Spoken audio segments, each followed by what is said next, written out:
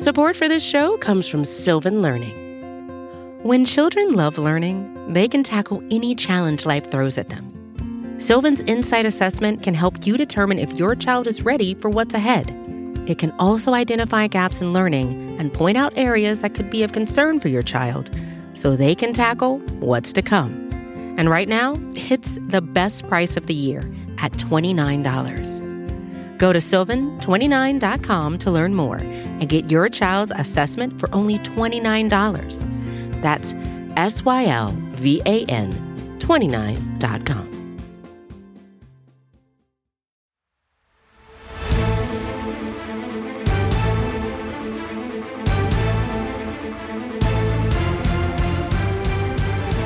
Welcome one, welcome all. We are the fairest of them all. It is the NFC East Mixtape, the greatest podcast ever produced in the history of not just SB Nation, the world. You can listen to this podcast at Blog of the Boys, SB Nation's home for Dallas Cowboys content. Bleeding Green Nation, SB Nation's home for Philadelphia Eagles content. Hogs Haven, SB Nation's home for Washington Commanders content. And Big Blue View, SB Nation's home for New York Giants content. You can also watch us on the Blog of the Boys YouTube channel. You can also watch us on the Bleeding Green Nation YouTube channel. I am RJ Ochoa from Blog of the Boys. He is Brandon Lee Gowton, apparently from the Himalayas, at least the way he's dressed today. For those who can't see, I'm wearing a coat and a hat. I'm feeling, just like I need to kind of hide something, RJ, hide something from you. And so maybe I should just take this off and unveil a Kelly Green. The word is unveil. Unveil, whatever. Don't ruin the unveil. Also going to switch over the Phillies hat, which I'm realizing now I have to take my headphones kind of off. This is super awkward for the podcast audience. People have been looking forward to this podcast, RJ, since the first night of the 2022 NFL draft, because it was a very... What are you wearing? Like, you didn't even show us or anything. You're just like an Eagles hoodie? Hat. It's an Eagles hoodie.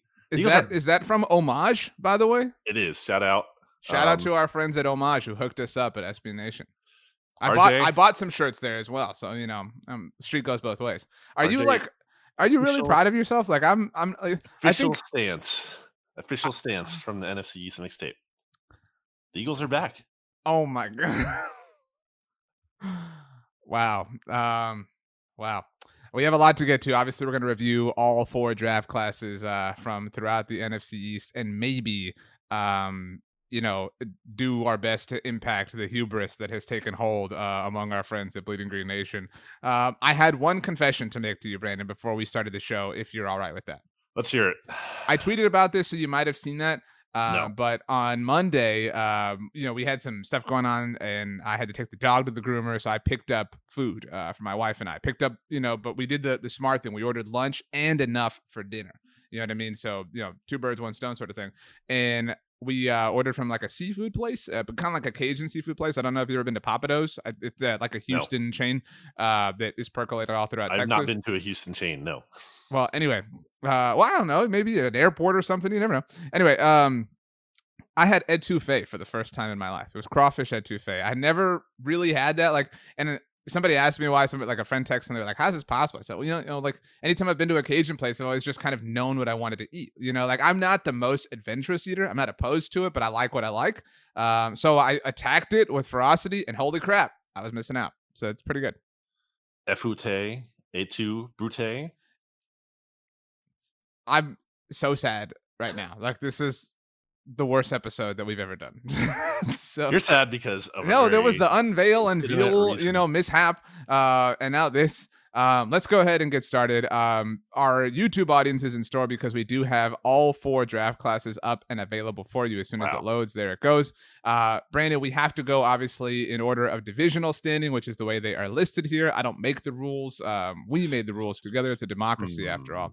Should we though? Because here's all right. I agree. We usually have to do that, but I feel like it might make more sense in the context of the draft to talk about what chronologically happened. I think we're going to get way off, but I guess we might as well. Because if we're talking about what the Cowboys did already at 24, I just think there's a lot of context that's already being missed in the conversation. Sure. Okay, then let's talk about the New York maybe back at football Giants. They land Kayvon Thibodeau at 5 overall. and then land Evan Neal at 7 overall for their 2 first-round selections. So a couple of things, Brandon. The Giants did not walk away with a first-round pick in 2023, which we thought might happen. We speculated. We were worried about. We talked to Ed about this on the quadcast here on the mixtape. And I don't know if I ever vocalized this, but it was definitely a thought in my head. If they did not trade out, because that was my worst fear, was they were going to pick up future draft capital in the first round, obviously. This was my worst case scenario, coming from like a Cowboys perspective. They did not have to move. They got 2 awesome cornerstone foundational players in the trenches. It's a pretty big bummer to have competent adults running that team for the first time in a while. I am glad that they didn't get a feature first. I was on the record prior to the draft saying that was the worst. I think that's the only way this could have been worse, to be clear. Right. Yes. So that's not to say they did a bad job. I'm just saying that would have been the very worst case scenario, is getting like either one of Thibodeau and Neal and that 2023 first round pick and maybe even more. So I'm glad they didn't get that. But the players they got are absolutely worthwhile players for them. I think I said it to Stats on the oddcast today. I think you can make a case that in like a given year, especially where quarterbacks aren't strong, these could be number 1 overall picks. Like they're that kind of, those kind of prospects. We saw Evan Neal and Kayvon Thibodeau at times leading up to this year's draft as like the number 1 overall pick. Well, Evan Neal was the number 1 overall player on many, boards, and so, yeah, it sucks. And there's an argument that Kayvon Thibodeau is the best pass rusher in the class, and there's an argument that he's at worst the second best pass rusher. I said this on Monday Football Monday with Pete Sweeney. I can't remember a year, and this isn't an AFC South mixtape, but where like the number 1 overall pick has generated like fewer like amounts of juice. Like nobody cares. Like everybody's like, even whatever. his name, like just like it's like a very generic name, like Trayvon Walker. You know what I mean? It's not like Kayvon Thibodeau is a cool name. Like, oh wow, that guy's like. It's like no juice at all. It's fun to spell. Like there's a Y and a V in there, and there's an X. Nickname, you know, call him Tibbs, whatever. Like there's nothing. And there's no juice. He's so charming, and that has nothing to do with like who they're going to be as football players, but like every interview he did, he was awesome. He was so cool. He was so much fun. He was on the Around the NFL podcast. A lot of people heard that. He was just, I mean, again, huge bummer. I think that they had the better first round of the New York teams. I know everybody's like falling in love with the Jets. I don't think, and I also mentioned this on Monday Football Monday, people are penalizing the Jets enough for trading up to draft Breece Hall. That made no sense to me. I mean, it makes some sense, but it didn't make a lot of sense to me.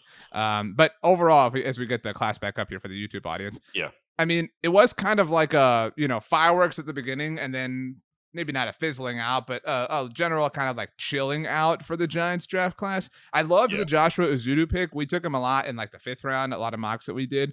Some guard tackle flexibility there. A lot of people agree that they reached on Wan'Dale Robinson. They did not move Kadarius Toney, which a lot of people thought would happen throughout the draft. But overall, this smells like a class that is the first step in a long line of improvement. And I don't think, I think this makes them better, but I don't know that I kind of joked that they would win the division.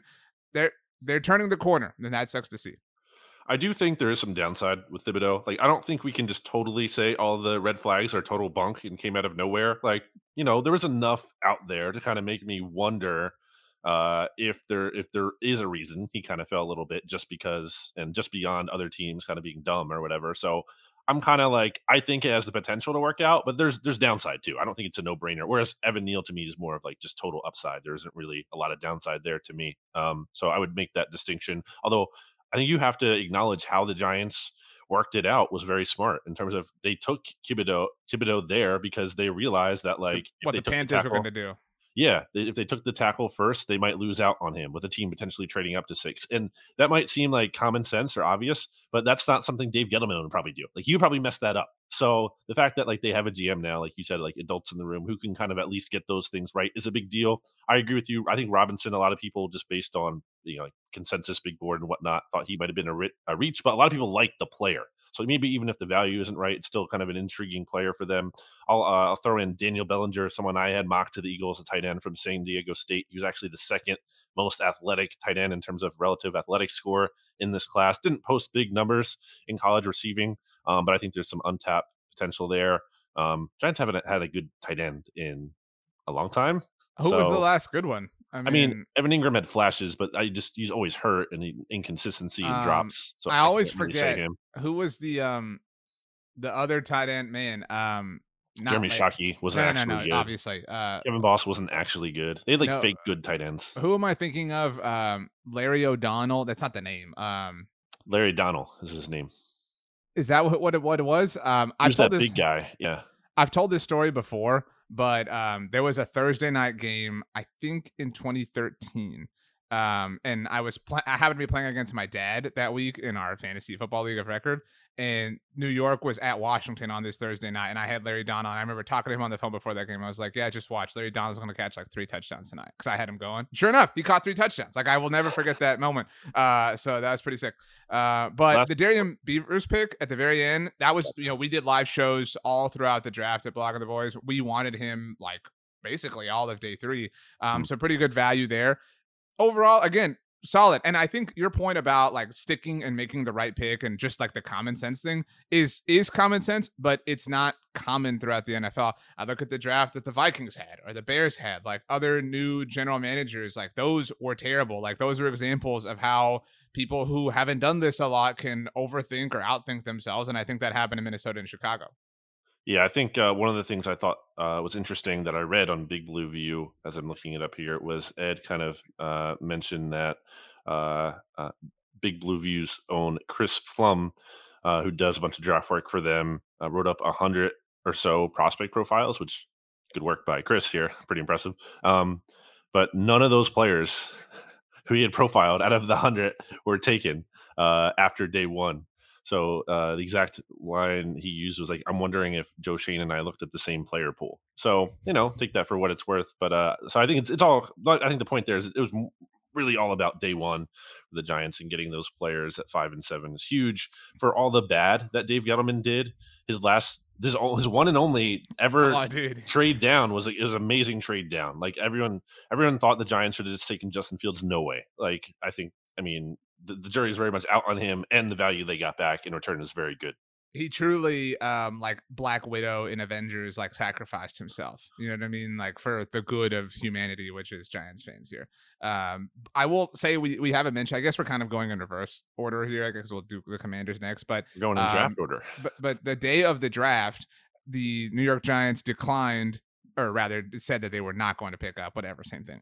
The 5th-year option on Daniel Jones. We kind of thought they would. Just because it makes sense. And I hate the public spin that's like, well, this is actually a good thing for Daniel Jones because if he plays really well, then he's going to make a lot more money. Yeah, but it also says that they think he sucks. So I know what I've said about Kyler Murray before. That's definitely a factor. But I think it's very, very likely that the future quarterback of the New York Giants in 2023 and beyond is not Daniel Jones. Sure. And he gets a chance this year to show if he's got anything. Giants didn't draft a quarterback when they easily could have. They could have taken a shot on Malik Willis or Matt Corral or whoever else, and they didn't. So that's very much remains to be seen. And the Giants still have a lot of work to do. Again, it's not like, hey, they're a finished product. And I think it's insane that you think they're winning the NFC East this year, which I heard you kind of go against on another podcast. I felt like maybe the look ahead that you didn't. I got a little into the moment, on the podcast. Okay. It's obviously the Cowboys. I mean, to be clear. Okay, yeah, really.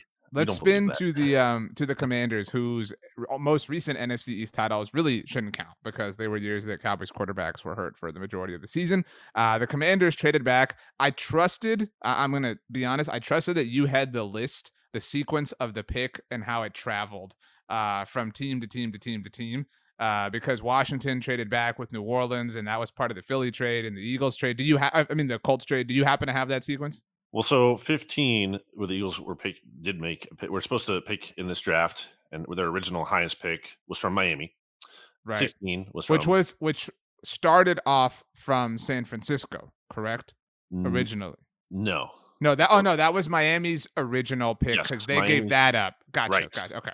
They Miami had the choice of really giving up their pick or the 49ers pick. So the pick started with Miami, became Phillies.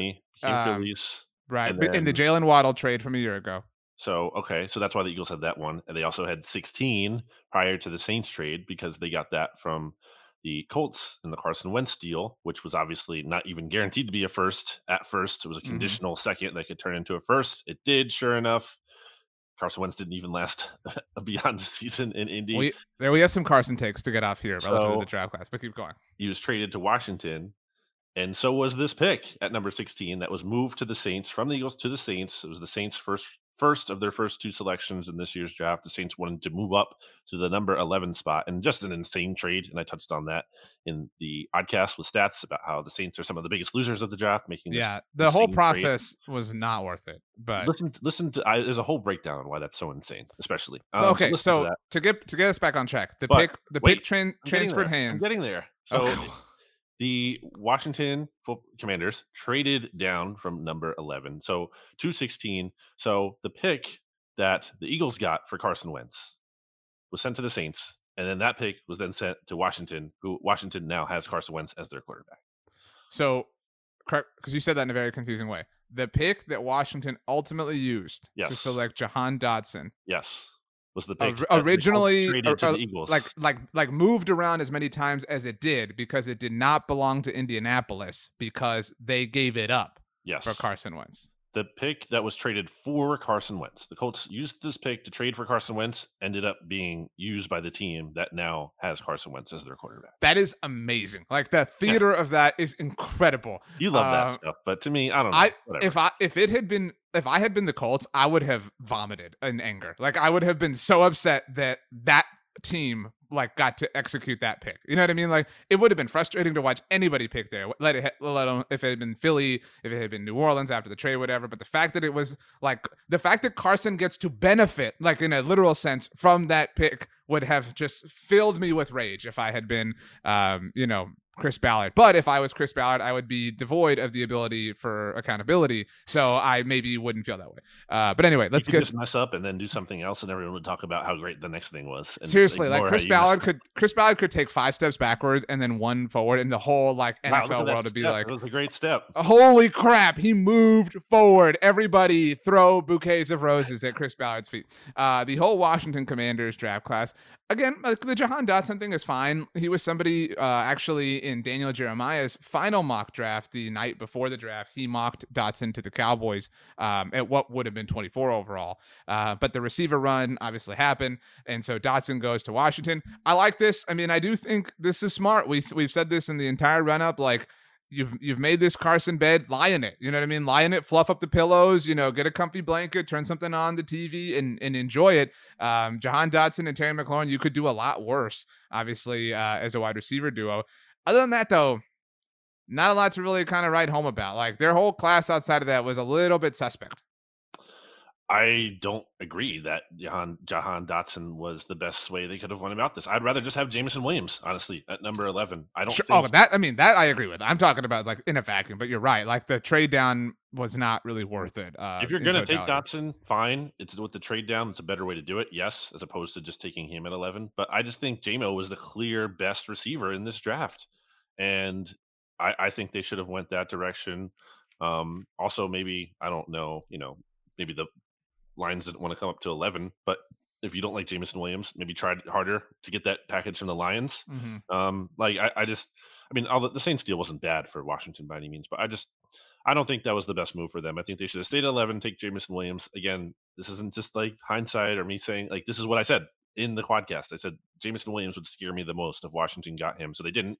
I think Dotson might be fine. I know a lot of Penn State people who like him, which obviously they're biased, but if you're a Penn State fan, by the way, and an Eagles fan, and obviously there's a lot of those, you've now got Jahan Dotson in Washington, Micah Parsons in Dallas, and Saquon in New York. It is a team in Philly. But I mean, That's one. I don't know if you know this.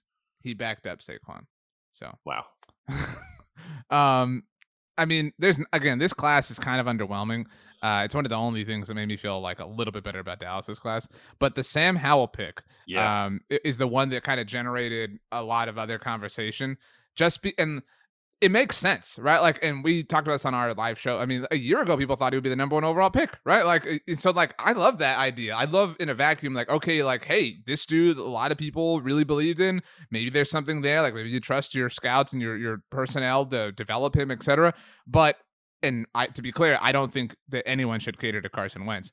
But if anyone is incapable of handling even the slightest amount of pressure from Sure. that kind of direction, it's him. Like, and so I think it's amazing that two different teams, really three different teams, like, and this is the one area where I'll kind of make up for Wentz. Again, his fragile ego is not a good thing that should be defended, but it has been known that it existed, and the Eagles drafted Jalen Hurts in spite of it. The Colts drafted Sam Ehlinger, which isn't a big deal, but to Carson Wentz it is. And It's now the something. Commanders, like everywhere he's been, they've drafted quarterbacks. Like The last 3 years. Yeah.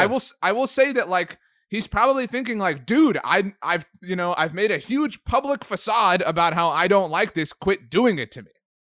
It has more than 0% to do with him. Absolutely. Like, you can't say like it's just a coincidence. No, it has at some level something to do with Carson Wentz in terms of not believing in him 100% long term. Also, potential availability issues. Obviously, last year, especially with COVID, but now, well, just with injuries and whatnot. So it's a fine, it's a 5th round pick. So whatever. I think Sam Howell does suck. Like, I remember watching him early in this season because there was buzz he could be a top quarterback, and the Eagles potentially, were going to be in the because market the Eagles for are a quarterback. terrible. They need a quarterback, right? Gotcha. So I was watching him, and I was like, all right, let's see. And I was just like, the first game, I was out. I was like, this guy stinks. Like, this guy is not a good player. So I think it's kind of a waste of time, and just that I don't believe in the player. But in terms of the resources, it's like a why not? Heineke is going to be a free agent, I believe, after this year. Carson Wentz could very feasibly be gone after one season. So why not take another quarterback just to have there? And have in house, but yeah, it doesn't really move the needle. Probably will make no impact, but whatever. It's there. You took a chance on day 3. It's fine. Commanders are whatever. They're the most whatever team. We want to give the Giants as a grade, and Commanders, we should probably grade these. I think Giants is a solid A. If you want to bump it down to an A minus, Wow, want to take some it's pretty shine high. away. Yeah, I love it. And because I think you have to grade like relative to expectation and relative to context, like relative to who they are and where the franchise is at. So I think it's an A, like it's the right direction. So good for them. Commanders, C plus, B minus. I mean, depending on what mood you're in, like, does it move the needle? Like, at least the Giants, and again, if they win the division, let's just remember that I predicted it. But they do seem like they are aware, right? Like, they're like, look, like, we're not winning the division. Like, we got to figure out this Daniel Jones thing, whatever. Like, but in the process, we can, build things up the right way so that when we get to the place that we want to be at, we're ready to roll. I have no idea what Washington's doing. Like, they're so stagnant. They won't pay Terry McLaurin. They're trading for Carson Wentz, which exemplifies this like kind of win now proposition. Like, they have their hands in multiple cookie jars, and I'm not on board with that. I'm not on board with Ron Rivera. So that's why, like, it's hard to identify the direction they're going. It's a C plus for me. A minus for me from the Giants. I just don't really sort of love. I'm not really thrilled, jazzed about anything they did outside of day 1 so much. And then Washington, I'm just gonna give them a straight up C. I don't think there's anything like super intriguing about this class at all. It's an average draft class. It wasn't terrible. I think they could have done a lot worse. The trade down, I thought, was a reasonable move for them in a vacuum, but they should have just taken Jameson Williams. If they got him, I would have given it at least a B minus. So yeah, it's just fine. It's more the same in Washington. Kind of just, they're fine. They're status quo. For as much as a dumpster fire they are, a lot of their moves are kind of just like fine. Like, they're not like oh my gosh, this move is incredibly dumb. If they were the Lions, I think they'd be regarded as like somewhat successful. But because they carry the burden of the organization, it's like trash. You know what I mean? So I agree with that.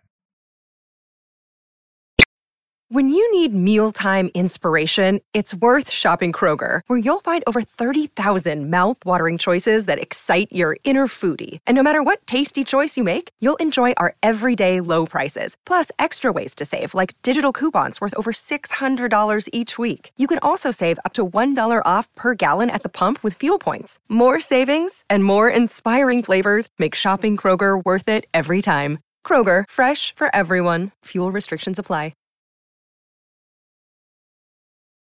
Okay, ready to move on to the loser Eagles. Ready? Move on to the Eagles, who were supposed to pick at 15, but at number 13, they traded up to take Jordan Davis, who's exactly who I wanted them to take, RJ. I said that leading up to the draft. He was basically my Devontae Smith from last year. Now, so was Jameson Williams. Sure. I wanted both. You can't have two, by the way. I can, because the Eagles had 2 first-round picks. I wanted them to get both. it's 1A, 1B, honestly, for me. I'd lean with Jameson Williams. He's the wide receiver. It's more fun. But guess what? They couldn't get Jameson Williams. He was off the board before they Mm-hmm. could. The Lions traded up there. So Mm-hmm. next best thing, Jordan Davis. Too many people are overthinking this, RJ. He was voted as the best defender in college football last year, won the Chuck Bednarik Award on the national championship team. He is literally the second most athletic prospect ever, only behind Calvin Johnson. Like, when you can take a chance on that guy, I think it's pretty obvious you have to do that. Now, some people wanted Kyle Hamilton instead, and obviously, if the Eagles had stayed at 15, they could have gotten their pick of Davis or Hamilton. Pretty sure Howie had good info that the Ravens wanted Davis. Some people are like, "Oh, the Eagles didn't even need to trade up because the Ravens wanted Hamilton." I mean, you can blame Howie for a lot of things. You cannot blame him for being like out of touch in terms of what's going on in the market. Like, he has a really good sense of what's going on and value. Now and things we're like that. loving Howie. Is an amazing. I mean, he had a good heel draft. turn. Well, even last year when I was more critical of him, a lot of people were mad about how the Eagles traded down from 6 because they're like, what if Jamar Chase or Kyle Pitts are there? And I thought that was a fair criticism at the time. But sure enough, I think it was clear that Howie realized that the Bengals were going to take Chase and the Falcons were going to take Pitts, and neither of those players were going to be on the board. So he totally read the room correctly, and I think he did it again here. They got Jordan Davis. I know he wasn't a big time sack producer at Georgia, but like, who was? Like, Trayvon Walker wasn't. Devontae Wyatt wasn't. That's not how their system works. They're a 2-gapping system. They're not trying to just send their defensive linemen flying up the field at the quarterback to rack up sacks. That's not the style of defense that they play. So I think you put him in Philly. I think he's going to be able to be allowed to attack more. I think he's going to get you to 3rd and long and then allow your pass rushers to really tee off with how dominant he's going to be on the interior. And even if he doesn't work out, I mean, like, even if he doesn't maximize his potential, I think he's a high floor, high ceiling kind of prospect. I don't know how he could be bad with the tools in his body and at least his ability to stop the run. I think there's value in that. So I'm really excited about Jordan Davis. You want my honest thoughts or my like half sarcastic thoughts? Because I'll let you pick. Okay. So I think the Ravens are in so many people's heads.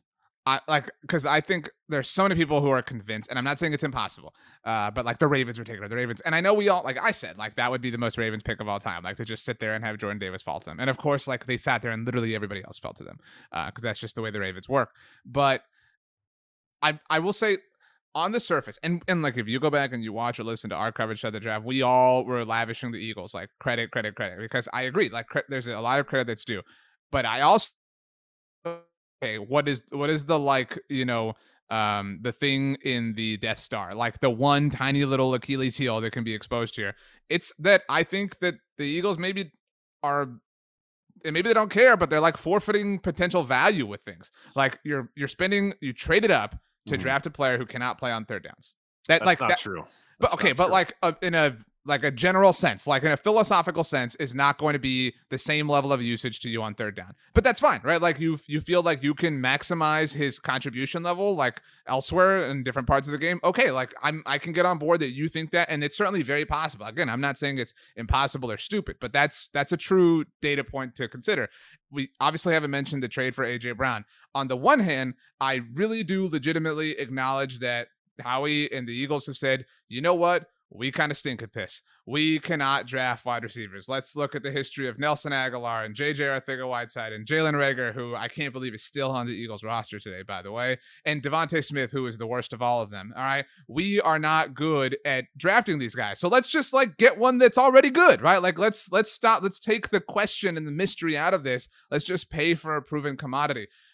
I respect that. On the other hand, I mean, again, I don't like feel you should die on the hill of like, well, I want, because I think Stephen Jones does this a lot. Stephen Jones is like, well, we got to have that 1st round pick because we got to have that 5th-year option. Like we have to have that, and it's important, and it's a definitely an important part of building your team and the finances of a team, et cetera, et cetera. But you completely forfeit that in trading away that pick for AJ Brown, and you pay him right away. And I understand the hit from that comes later a little bit, but that's it's a little bit aggressive, but hang on as I land this plane.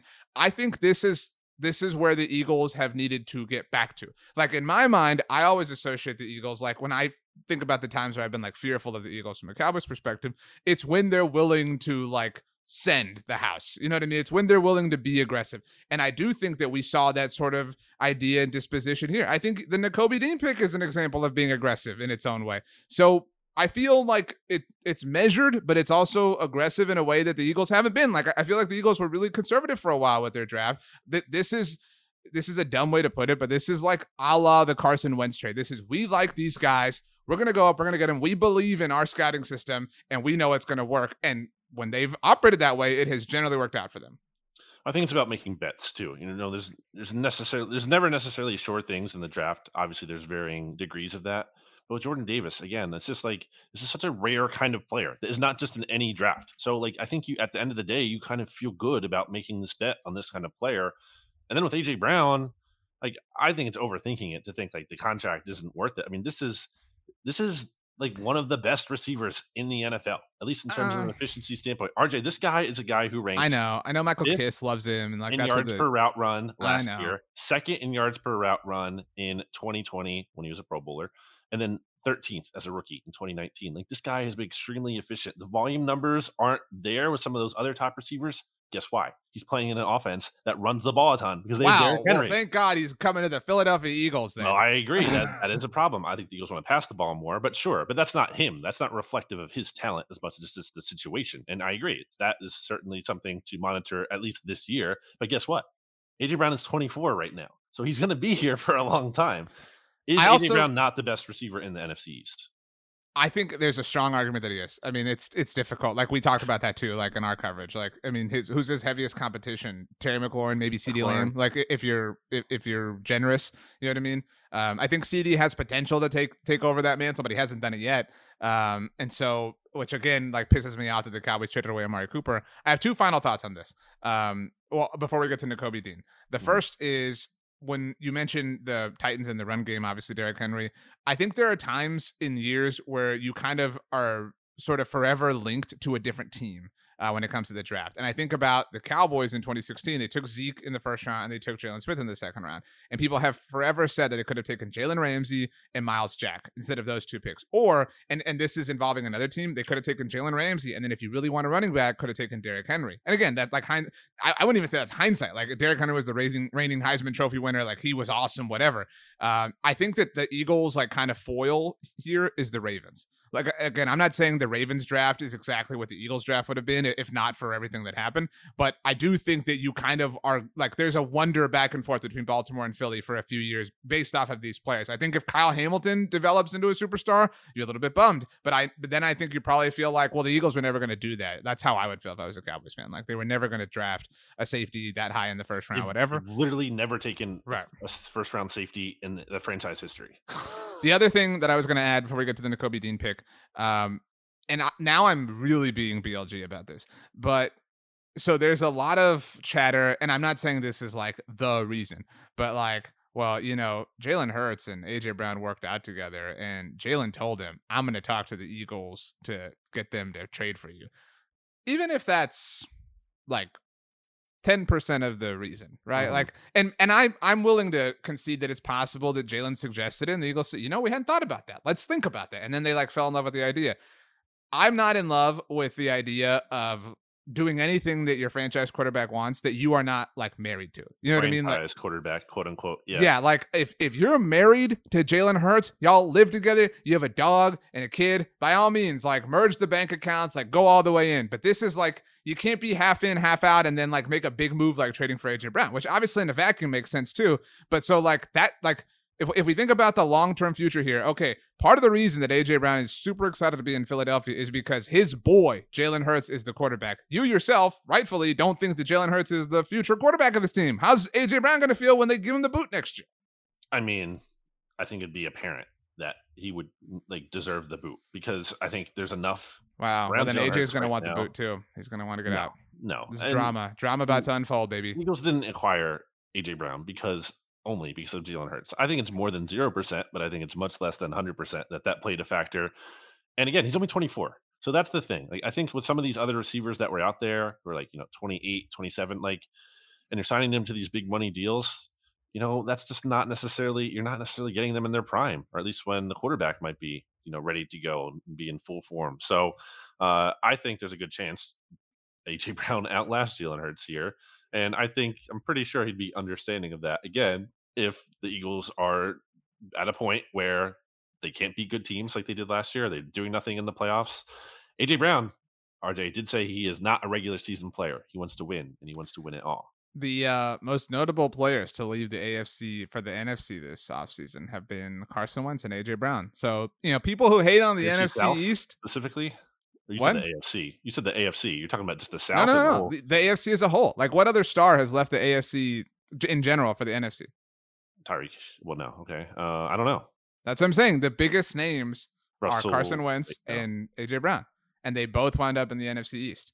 So all these people who are like, oh, I call it the NFC least because it's full of bad teams. Well, you watch out. All right. People are coming to play in this mighty division. Last thing before we grade the Eagles, the Nakobe Dean thing. Now, this is for real the last time that I'm going to be BLG. So here we go. I like food. Yeah. That is such a good impression. Pizza. Sandwiches, hoagies. That's just what I do. I just say Sixers. The word. Food. Everyone's really confused that I'm talking twice at the same time right now.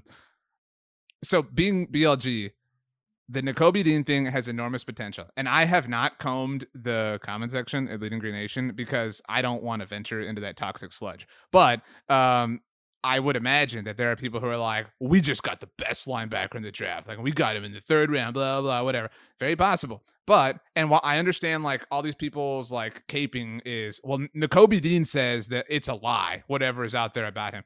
Okay, cool. So, like, we either believe this, and I'm not saying that it's like, it's not true, that maybe Nakobe Dean's just on the wrong end of some coincidences that has happened before.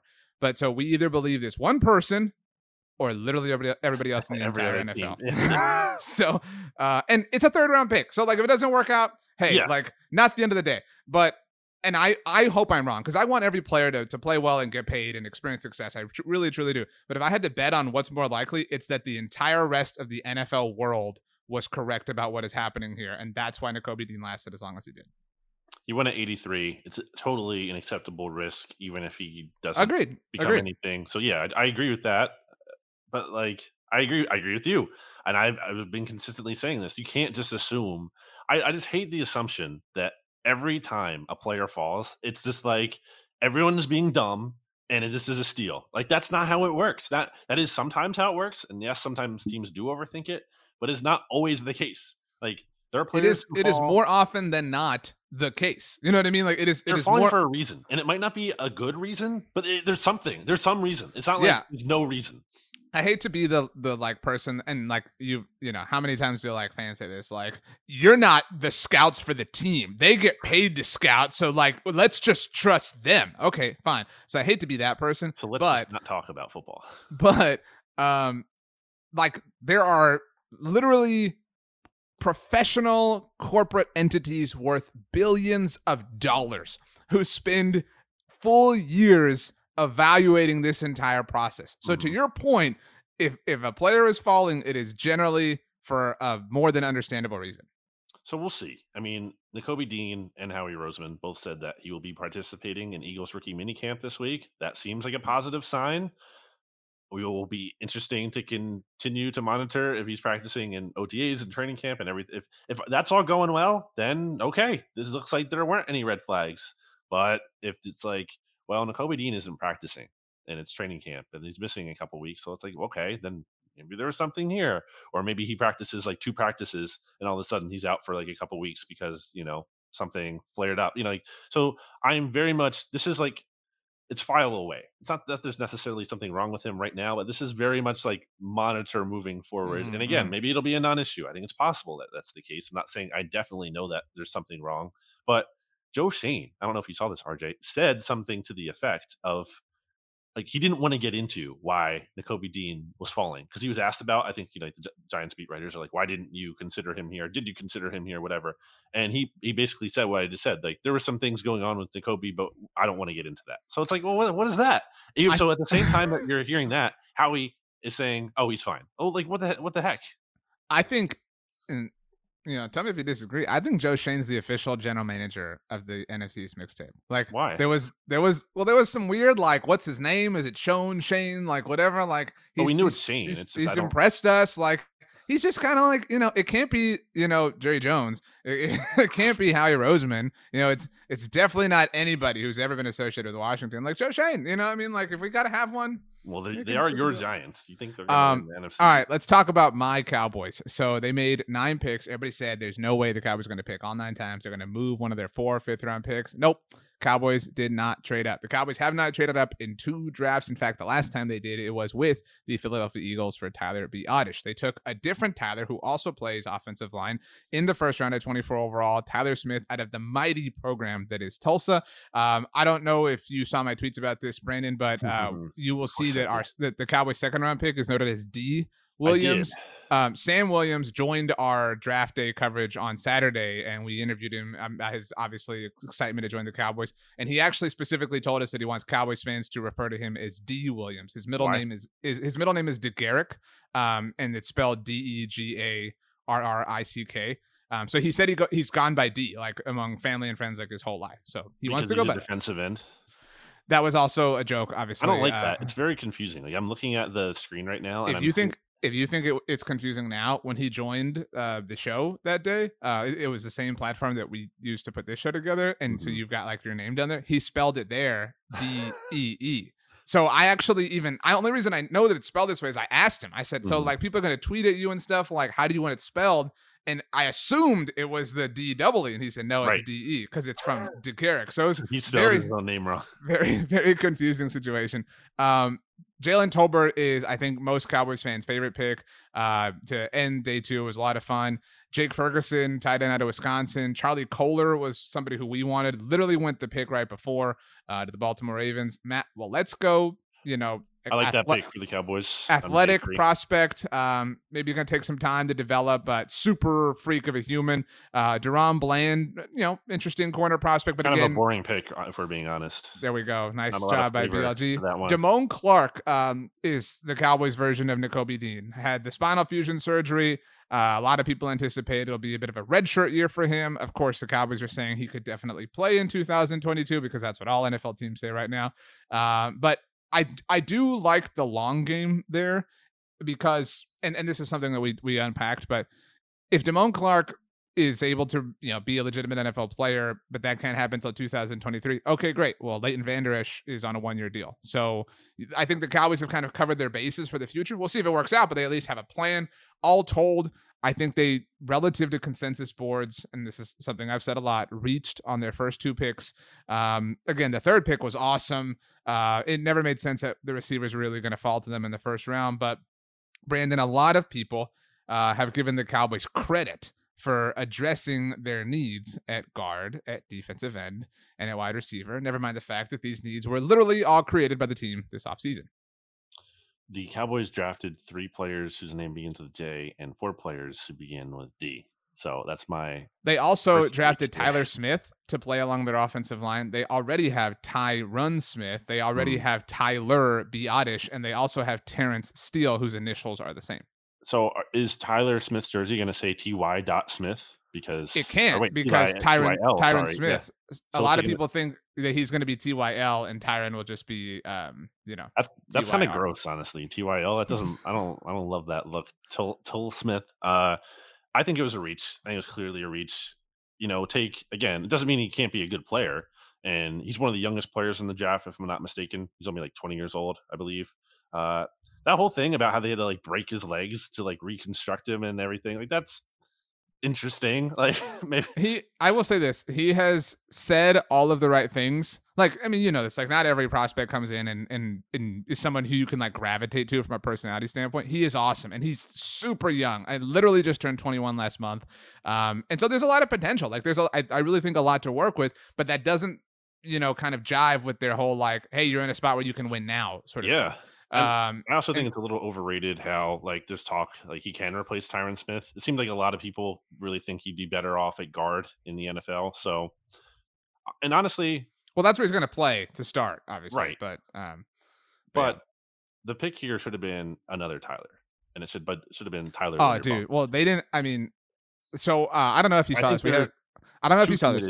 We had an article go out at bloggingtheboys.com that noted that the Eagles actually drafted more of the Cowboys 30 visits than the Cowboys did. See that. And so, but somebody who was not among the Cowboys 30 visits was Tyler Linderbaum, the center who went to the Ravens. I mean, I just think they're like Biotis just isn't any good, man. Like he's like he's fine. Like I do think you can win with him, but he's not definitely a strength of the team. You're not winning because of him. And I mean, not to say like you win because of your center, but the point is he's not a strength.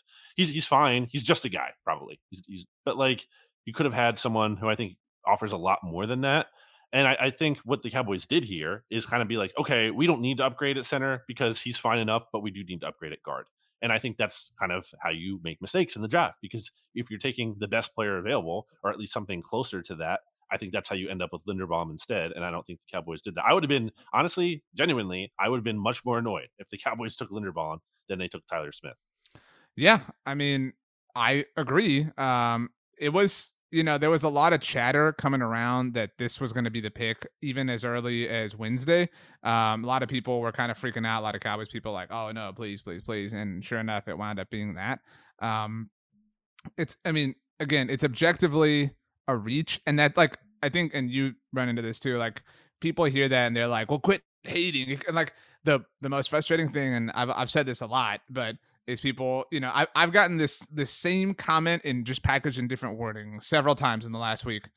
I remember people being mad about the Travis Frederick pick too, and look how that worked out. Yeah, cool. That's true. Like it's almost as if you could find an example to prove every case in NFL history.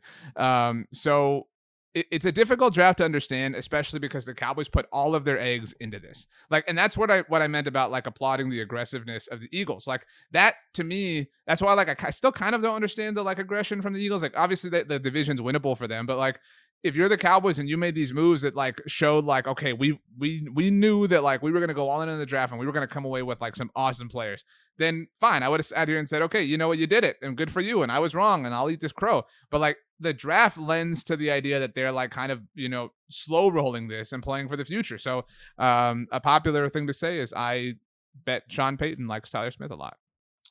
I'll give the Eagles an A- for their draft. Me too.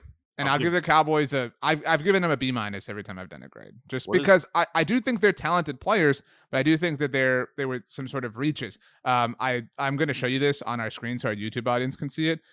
This graphic has been tweeted around by a lot of Cowboys fans who are like convinced that the Cowboys are smarter than the rest of the NFL. It's going to cover our faces right now, Brandon. It's just the graphic that says RJ loves the Eagles. I don't know why he would put that up on the screen right now. Can you please read it, BLG? Because the YouTube audience knows that you're lying. It's a graphic of Sam Williams and Aiden Hutchinson. D. Williams. Well, I mean, the graphic says Sam Williams, so I'm reading what the graphic said. You asked me to read what it said, so I did. And it's trying to compare the players together, which these things are always stupid because people have been tweeting this out, and this, like when you compare them, it notes that in fewer games, D. Williams had 2 less tackles, a half less sack, one half fewer sacks, 2 more forced fumbles, did score a touchdown, and had 1 half fewer tackle for loss. Yeah. So this is like people's trump card, like, boom, the Cowboys roasted the NFL. You know how we hate on like the graphics of like, imagine stopping this offense, and it's that existed. You sent me one over the weekend. Well, that one was actually unironic and was true, but it's with players who are clearly not any good. Like, I don't know, let's say like Drew Lock and Kenneth Walker, who actually but like and like no, whatever. But like so a few weeks ago, I don't know if you know this, Stephen Jones was on the radio. I wasn't done with my point. I'm saying like that graphic. People also love to do this with just any players. Like people do that with Jalen Hurts and Lamar Jackson. They're like, actually, Hurts is comparable to Lamar Jackson. Well, that like we talked about that. Like I remember after week 1 last year, there was something like I've mentioned this 1,000 times. Like there was like a Score Center or Sports Center graphic that was like, in his first 8 games, Hurts had like whatever it was, like average like 300 yards or something a game, and that was more than Lamar Jackson. Right. So he's better. Steven, but like it's troubling when like, whatever, sports accounts do this for likes and retweets, whatever, like we're on the same business, fine. Stephen Jones a few weeks ago said that Dorrance Armstrong was right up there with Randy Gregory as far as production last year because they had similar sack numbers. So it's a little bit troubling that would exist. But The Jalen Tolbert pick could work out. He could be a star. The Damone Clark thing's a lottery ticket. It's a better value, if so, than even Nakobe Dean, because you got him in the 5th round versus the 3rd round. Some legitimate talent and potential, like Matt Waletzko and Deron Bland, whatever. But yeah, B- for me. Any undrafted rookie free agents of interest for the Cowboys or other teams that you saw? Jonathan Garibay is the Dallas Cowboys' new kicker. He's, in fact, the only kicker on the roster. Out of Texas Tech, was pretty accurate last year, and by some measurements, better than Cameron Dicker, who is more often referred to as Dicker the Kicker. But Dicker the Kicker went to the University of Texas, so there's a lot of crossover Cowboys fans there that wanted him. Jonathan Garibay only went to Texas Tech, so hey. But he's the big one, I think. He's the largest likelihood to make the roster because the Cowboys need a kicker right now.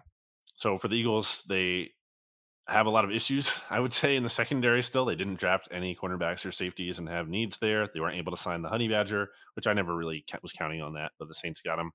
Kind of a double whammy for the Eagles too. The Saints obviously, or the Eagles owning the Saints' 1st round pick next year makes New Orleans a little bit better, although I still think they're entirely delusional about what they're doing. But anyway, the one to watch for, or one of the top ones, I should say, for the Eagles beyond the defensive Carson backs, Strong, new QB1.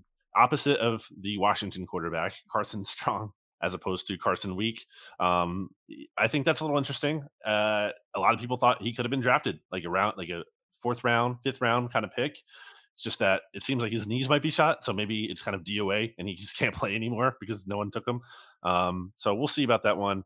I think that one is worth keeping an eye on. That even that he wanted to sign here, right? Because like the undrafted rookie free agents sounds obvious, but they get a choice, and ideally you want to go to a team where you can envision a path. And right now, the Eagles already have 3 quarterbacks on their roster, and it's possible they trade Minshew or whatever, and he's a free agent after this year. And Reed Sinnett is not exactly like it's roster spots carved in stone or anything, but it is interesting that Carson Strong saw some kind of opportunity here.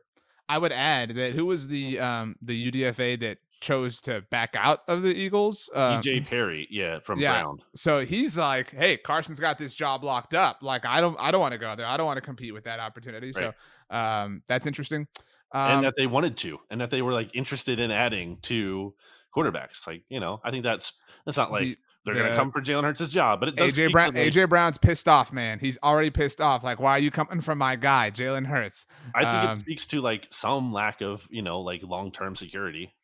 Bold prediction, not so bold. AJ Brown is going to join Nick Caserio in wearing like Jalen Hurts t-shirts. That will happen at some point this offseason. Why is Caserio wearing Jalen Hurts t-shirts? He wore one last year. Remember, he wore like a Hurts t-shirt. Caserio, the Texans GM. Oh my gosh, what am I saying? Yeah, I was like, that's why I was like, I have no idea where you're going with this. I forgot my man's name. Nick Sirianni. Okay. Nick Sirianni. Like AJ Brown and Nick Sirianni are going to be wearing t-shirts. Maybe. Well, Nick Caserio, like, have you seen like he wears a lot of vests? That's like his thing. Like anytime he's seen, he's wearing like it's not like a button-up vest. It's like an athletic vest, like a zip-up, like a golf vest or something. So I think those are all Ohio area kind of guys. Like I think they might have went to the same college. All guys named Nick too. So also both Italian. I don't know. I can't speak to that. But anyway, okay, fantastic edition of the NFC East Mixtape. Wow. Brandon, do you have anything else left to say? Eagles are going to win the NFC East this year. I disagree because the Giants are. Anyway, Brandon, the last words, however many you want, belong to you. Pizza, food. I like food, pizza. Yeah.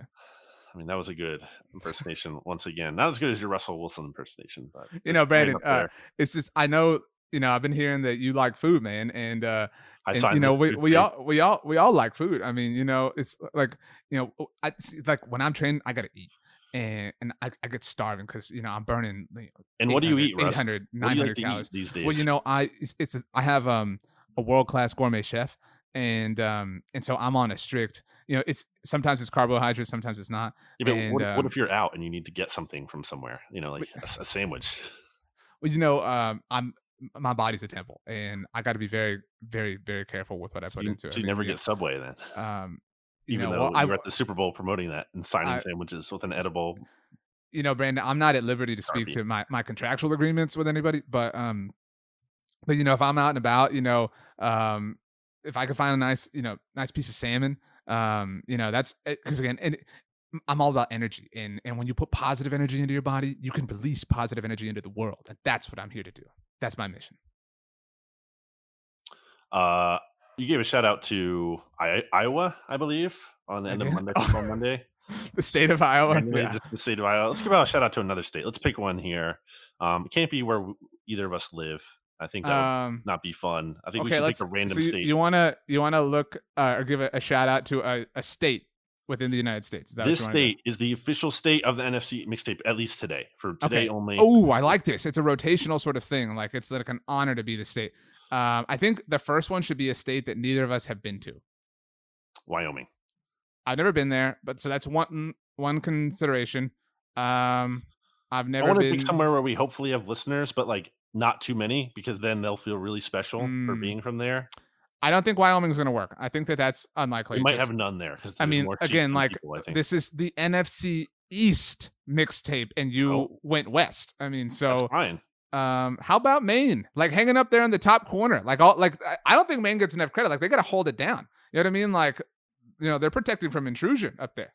You like lobsters? I love lobsters. Okay, then you like Maine. All right, BLG. The last words. Say something beautiful about the official state of the NFC East Mixtape, Maine. There's really nice fog up there, from what I've heard of. The fog rolls in. It's scenic. It's beautiful. Check out the SB Nation NFL show. Rate, review, subscribe. Tell a friend about that, and tell a friend about this podcast you listen to here. Everyone was looking forward to this episode, RJ. I hope it delivered. I hope you're really coming to grips with how the Eagles are going to win the division this year. So it's a great time for all.